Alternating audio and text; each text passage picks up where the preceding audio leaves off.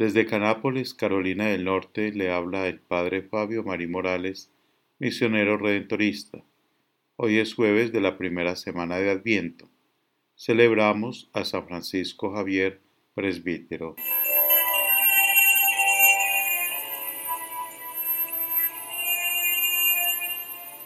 Lectura del Santo Evangelio según San Mateo, capítulo 7, versículos 21, 24 al 27.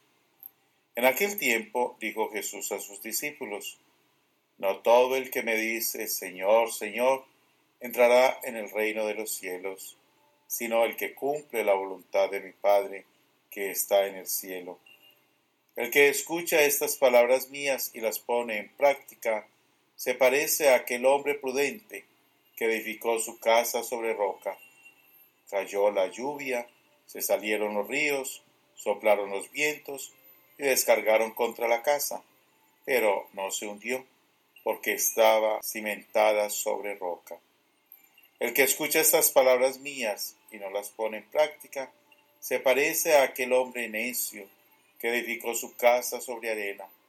Cayó la lluvia, se salieron los ríos, soplaron los vientos y rompieron contra la casa, y se hundió totalmente.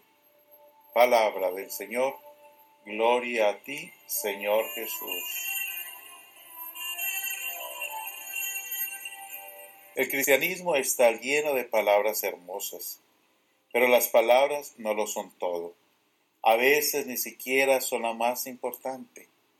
En el cristianismo lo más importante son los hechos de vida, las demostraciones prácticas de que creemos en un Dios Padre y amor, los testimonios vivos de que confiamos tanto en Dios que no tenemos miedo a nada ni a nadie, la fraternidad vivida día a día junto a cada hombre y su necesidad concreta, su dolor personal, su necesidad específica.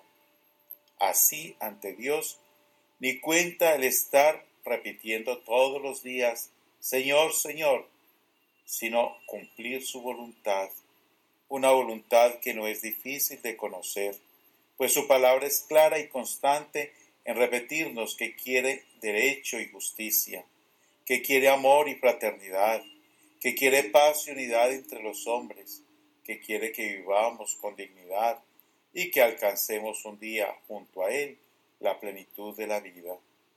Orígenes decía: tú que sigues a Cristo y lo imitas, tú que vives en la palabra de Dios, no es un lugar donde hay que buscar el santuario, sino en los actos, en la vida, en las costumbres. Si son según Dios, poco importa que estés en casa o en la calle, poco importa incluso que te encuentres en el teatro. Si sirves al Verbo de Dios, estás en el santuario. No te quede duda alguna.